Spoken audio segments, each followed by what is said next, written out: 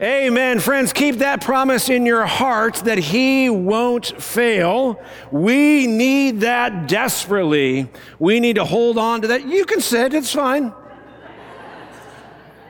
It's all good. I mean, you can stand for the next 40 minutes. That's okay too. Not 40 minutes. Some of you are already checking your watch. No, friends, as God's transformed people, as people who have been redeemed by Christ the crucified, as people who have been fed the bread of life, who've drank from the spring of eternal life, as people who have encountered the good news of Jesus risen from the dead, as people who have been released from the captivity of our own sin, as people who have been identified as sons and daughters of a most high King, as people who have been filled with the Holy Spirit. Friends, we have a mission to walk with everyday people every day as we live out the abundant life of Jesus. We go forth from this place out into the mission field, into the places where we live and work and play, inviting people into a relationship with ourselves and more importantly, into a relationship with Jesus, who is in and with us. We live out who God says we are as we live out there serving those around us and recognizing that all people are image bearers of our God. And so as a transformed people, as people who are orienting their lives around the words and the ways of Jesus, as people who believe that Jesus' life is the definitive way to live, then we reimagine our relationships, all of our relationships, within the context of those three primary relationships of Jesus. A relationship with the Father, a relationship with those who are inside the family of faith, and a relationship with those who don't yet know Jesus. And friends, as we, Holy Cross, live out this missional mandate, we do so being rooted in our identity, and we do so living out those intentional relationships. Now, I know that there are some of you here who are asking, yes, Pastor, but what does success look like? Like, tell me what a win looks like for these things. How do we know that we've actually arrived? How do we know that we've accomplished the task? You see, I know there are some of you sitting in the pews who are asking these questions, right? These are the people who, when they have to stop a game of war to eat dinner, first want to count their cards to make sure they know they've won, right? How do we know we've arrived? Pastor, give us a clear picture of success. How do I know you're sitting there? Because you send me email. Now, truth be told, I actually appreciate these kinds of questions because it is actually important to know if we're actually doing what it is we set out to do. It's important to know, right, what we're aiming for and whether or not we've actually hit the target. It is important to know if we've finally reached the summit of the mountain. You know, in 1997, there was an author by the name of John Krakauer, and he recorded his expedition up Mount Everest from the previous year in a book that he titled Into Thin Air, a personal account of the Mount Everest disaster. Now, the book, Krakauer's book, actually became a quick success as scores of people were given a window into the real-life adventures of climbing the highest mountain in the whole world, but also getting a clear window into what would become one of the deadliest days in Mount Everest history. Now, the book is not without criticism. In fact, there are several people, including guides of other teams on the mountain that day, that call into question Krakauer's own retelling of the events. And while I'm captivated by the story, I'm someone who grew up in the mountains of Colorado. I know what it means to summit a mountain. I enjoyed, actually, Krakauer's picture of sitting on the top of the world. But in my opinion, the real gold of this particular book, like the best nugget of this particular book, happens in the last chapters, as Krakauer kind of reflects on the events that have shaped and formed him along the way. One of the ways that he talks about it is, while there was great joy in reaching the summit of Everest, Krakauer says it is the events along the way that were the most formative. While it was great to get on top of the mountain, it was the events along the way that were the most formative. Another way to say that is this: it wasn't the arrival at the goal, but it was the journey toward it that gave the journey itself meaning. It wasn't just the arrival, it was the journey along the way that would give meaning to the whole of what it was to climb Mount Everest. Now, interestingly, this same thought is echoed by the psalm writer in Psalm 84. So let's take a look at the first two verses. He says, "How lovely is your dwelling place, Lord Almighty. My soul yearns, even faints, for the courts of the Lord." You can hear in the psalmist's words a desire to be in the presence of the Lord, which in this case would be in the temple. He's actually longing to arrive at the temple, to arrive into God's presence, to the summit of the mountain, if you will. He longs to be there, but you can also hear that he's willing to take the journey in order to reach it. He wants to get there, and he knows that that'll be good, but he is willing to endeavor toward it. He is willing to do whatever it takes to move in that direction. And so he'll go on to say, "Blessed are those whose strength is in you." Listen, whose hearts are set on pilgrimage. Blessed are those whose strengths are in you and whose hearts are set, on another way to say it is, on the journey towards the summit. As they pass through the valley of Baca, this is a desert, they make it a place of springs. They go from strength to strength until each appears before God in Zion. At this part of the psalm, the psalmist professes the blessedness that comes in the journey towards God's presence. So in a similar way to Krakauer in his book Into Thin Air, the psalmist understands that there is blessedness in the journey, that it's the events along the way that are formative. It is the events along the way that give the journey meaning.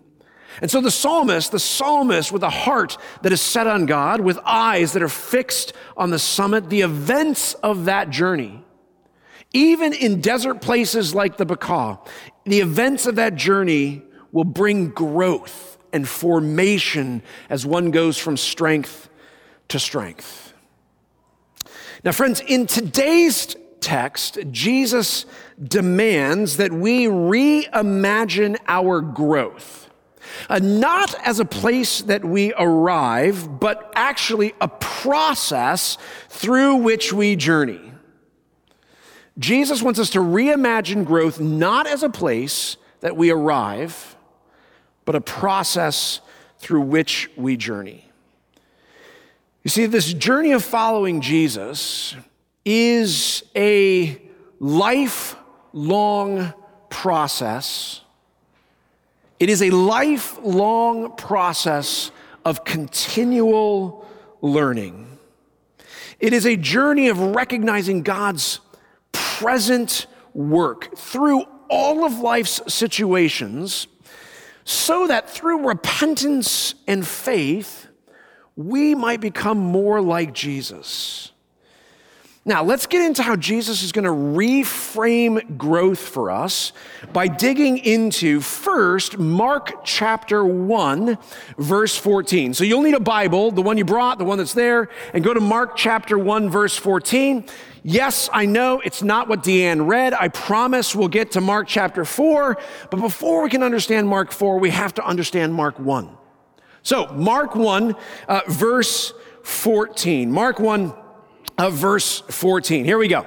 After John was put in prison, Jesus went into Galilee proclaiming the good news of God. Now, it's worth stopping here for just a bit of context. Jesus moves into Galilee in order to preach after John was put in prison. Now, why was John put in prison? Well, we know from Luke chapter 3 and Matthew chapter 13 that John had been preaching about repentance. And because John was a confident man, and you had to be a confident man if you're willing to preach repentance in a camel-haired loincloth, right? Because he was a confident man, he was preaching repentance to the Roman leader of the land, a guy by the name of Herod Antipas. And he's preaching repentance to Herod because Herod is sleeping with his brother's wife. Now, as you can imagine, Herod doesn't like it much when John goes all kind of William Wallace and gets blue in the face and starts preaching repentance, that he's supposed to turn from what it is he's doing. And so Herod actually wants to have him killed, and he thinks better of it because he's sensitive to the Jews that are around him and to a dream out of his own wife. Rather than having killed, he gets thrown into prison. Now, I'm not a conspiracy theorist, but when the text reads, after John was put in prison, Jesus went into Galilee proclaiming the good news of God and saying, repent, you sort of wonder if Jesus is just picking up where John left off. If Jesus isn't in some kind of way like underhandedly challenging Herod. Like he's just going to continue what John has been doing. Now, this is my opinion, so take it as my opinion. You can toss it out if you want to. But I totally think that Jesus is just picking up where John left off. Like he is just preaching repentance, but in a reimagined kind of way. It may be an upside down kind of way. So let's do this. Let's get back to the text and we'll look at the whole thing. After John was put in prison, Jesus went into Galilee proclaiming the good news of God. The time has come, he said. The kingdom of God has come near. Repent and believe the good news. Now, if you call this place home, you'll remember that we have spent quite a bit of time actually with this short sermon of Jesus. But let me recap it very briefly, right? The good news of God is this, that the appointed time has come, right? The good news of God is this, the appointed time has come. The kingdom, the royal reign of God is at hand, Jesus says, is at hand. Literally reads, is touchable. So God's royal reign is touchable. You can experience God's kingdom on earth. Right? This is the good news that Jesus is proclaiming. The appointed time is here. God's royal reign is touchable by you. You can experience his kingdom on earth. And because that's true, because God's kingdom is at hand, for those of us who are trying to orient our life around the words and the ways of Jesus, our response to that good news is this: repentance and belief. That's the response. Repentance and belief. Now again, let's talk just briefly about the word repentance.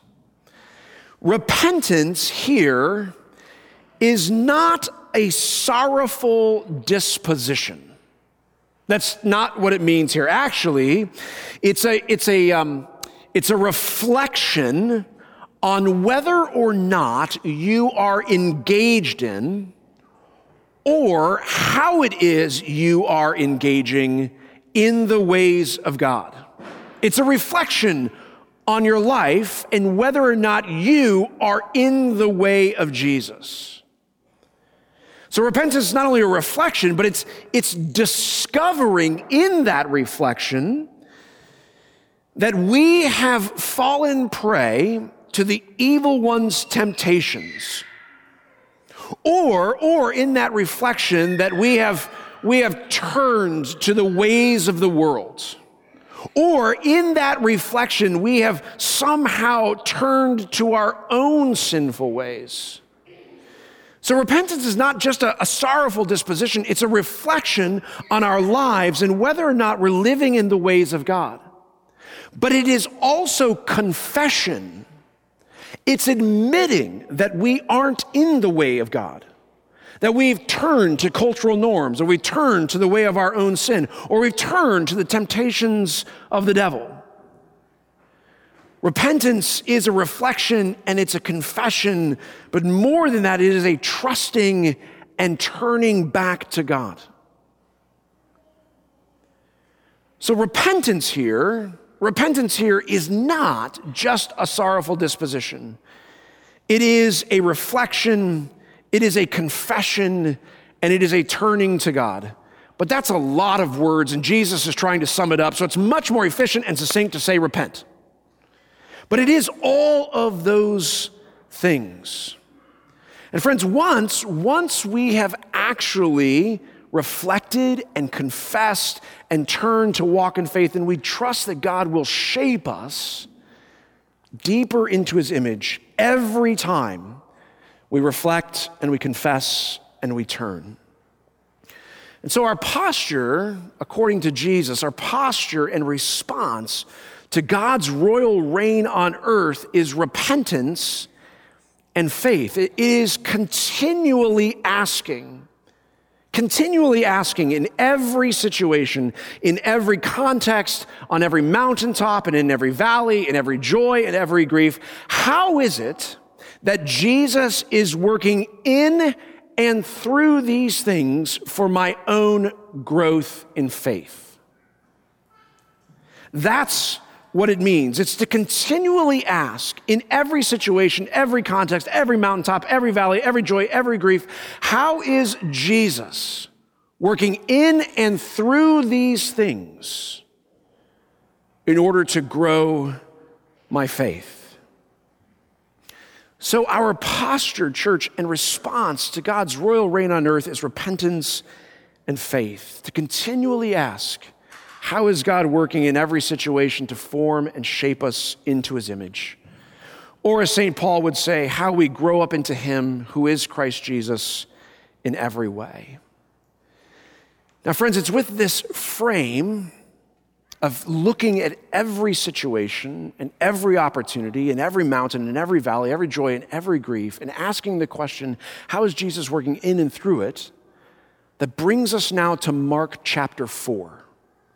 So if you want to fast forward to Mark chapter 4, we'll land in what is arguably one of the most famous parables that Jesus tells.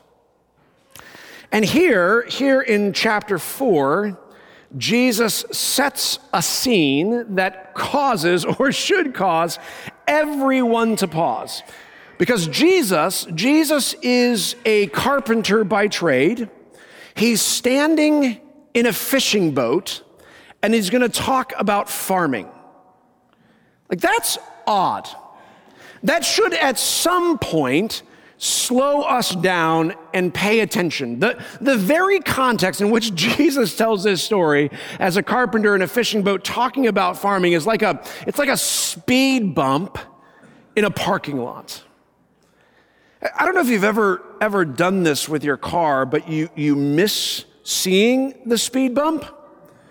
And so you're going at a particular rate, and when you go over the speed bump, you almost actually damage the bottom of your car. I know that that's never personally happened to you, but let's say hypothetically, you've missed those moments. Speed bumps exist for you and me to slow down. They exist so that we will say to ourselves, we should probably pay attention. There's a reason that speed bumps are in parking lots. Because there are people everywhere. And if we don't slow down and pay attention, we might miss it and hit them. The context in which Jesus tells this story, a carpenter in a fishing boat talking about farming, is a speed bump. It is Jesus quite literally saying, slow down, friends. I need you to pay attention to what's happening here. Because if you slow down and pay attention, this will be an opportunity for your own growth.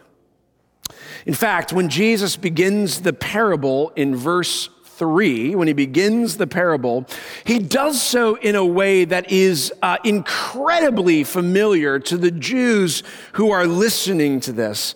Verse 3, this is how it is. Jesus starts the parable by saying, listen.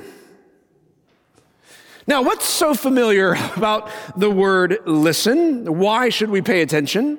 If I could translate it kind of into language that's us, it'd be like, y'all, listen up. Hey, pay attention. Because what I'm about to say, it dang matters, right? Like that's what Jesus is doing when he says listen. And frankly, for the Jewish listeners, they would hear the words of Deuteronomy chapter 6, verse 4. Deuteronomy 6, verse 4 is something known as the Great Shema. And the opening of the Great Shema is this. You ready? Listen. Listen up, Israel. The Lord our God, the Lord is one. These words of Deuteronomy 6:4, listen, right? Hear, O Israel, the Lord our God, the Lord is one. These are words that are on repeat in the minds and the mouths of every faithful Jew. They are words that are written on tiny little scrolls and actually adhered to door frames, so that when I walk in and out of my house, I can kiss those words as a reminder to always be thinking about them, to always allow those words to shape me in faith, that I want to hear and never stop listening. So when Jesus then here in Mark chapter 4 says, listen, he's calling to mind the Great Shema. What I'm about to say needs to be paid attention to be reflected on, to be learned from, not just once, but continually. In fact, the parable itself, parables by and large are kind of cryptic, so that they will constantly be turned over in our minds and our hearts. And this parable, friends, if we can slow down and pay attention, this parable will provide plenty of opportunity for our continued growth in faith. Now, thankfully, Jesus explains the parables to the disciples and to us. And so the parable of the sower is simple, right? The sower goes out and he sows the word. Some of that seed falls on a hard path, and some of it falls on a rocky path, and some of it falls on a thorn-infested path, and some of it falls on good soil. And Jesus says the word which falls along the path, on that hard road, is word that falls on hard hearts. And because the heart is hard, Satan quickly comes and snatches away that word. Now, some of us might have hard hearts. And some of us might have hard hearts because of things that have happened to us or been said to us in our past. And we become so calloused in our hearts that we won't allow people in, even the very word of God.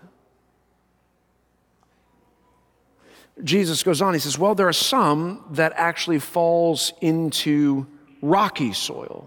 This is word that falls into a shallow heart where there's no root that can be taken. And so even though the seed will fall into the ground and germinate and begin to spring, because that soil is so shallow, persecution and trouble will simply topple it over. I suspect there are some in our midst who are struggling with trouble. Jesus said some word falls then on a thorn-infested ground. And in that case, the seed actually comes into the ground, it germinates and it sprouts, but it's not allowed to be brought to fruit. Because the worries of this life and the deceitfulness of wealth and the desire for something other than that word, they choke out what God is doing. Again, I suspect there are some in our midst whose hearts are infested with the worries of the world, or the deceitfulness of wealth, or a desire for something more than God's word. And then Jesus says some falls on good ground. And when it falls on good ground, it takes root, it germinates, it sprouts, and it brings forth fruit. And it brings forth such fruit that it's almost unfathomable. 30, 60, and 100 times. You see, the word which falls into good soil is a soil that has been tilled and cultivated by grace. It is a soil that has been cared for and looked after. It is a soil that has been worked. It is a heart that through time has learned the rhythm and the patterns of repentance and belief. Good soil is a heart that has been in this rhythm of continual learning over time.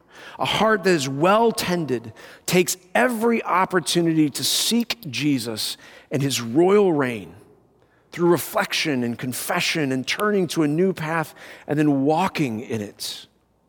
It is a heart that has been tended well by the word of God through time. A heart that is continually learning what it means to become more and more and more like Jesus. You know, friends, this parable is arguably one of the most famous that Jesus tells. And rightly so. It is so poignant to the hearts not only of the disciples of his day, but to disciples today. And no doubt we will continue to wrestle, not only today, but in the days to come. Which soil are we? Which soil is my heart today? That's an opportunity, friends, to reflect, more than likely to confess, and then to turn in faith back into the ways of Jesus. It's continual learning of how God is working in every situation, every context, every mountaintop and valley, every joy and every grief for our own growth. It's an opportunity. I know that lots of us would prefer just to be good soil all the time. But friends, that's not going to happen this side of heaven. It's just not. You know, one of the things that I love about reading the New Testament is watching the life of disciples. Because more often than not, man, they jack it up something fierce. And I'm so thankful that that's true. That they too are on a journey, that some days their hearts are hard. Some days it's rocky. Some days it's infested by thorns. And some days it is good. You know, when I read the New Testament and I look at those people in the New Testament who are trying to live by faith, who are in this process of repentance and belief, one thing becomes very, very clear. People who are living by faith are living progress over perfection. People who are living by faith are living progress over perfection. And friends, as we endeavor to live out this mandate of Jesus, to walk every day with everyday people, as we live out the abundant life of Jesus, then we are going to have to live in a progress over perfection kind of way. One of my favorite stories, and I told this if you were at the congregational meeting, but one of my favorite stories is we had a pastor visit here. That's a pastor of some renown, certainly in the state of Michigan in the Lutheran Church. And he said to Pastor Adam and myself afterwards, he says, "You know what I love about this place? You definitely don't have it all figured out."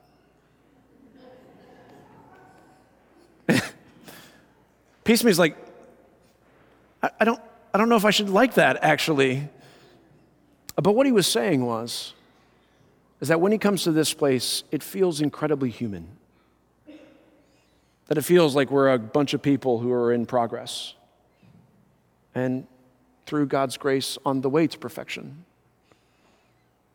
But we haven't arrived.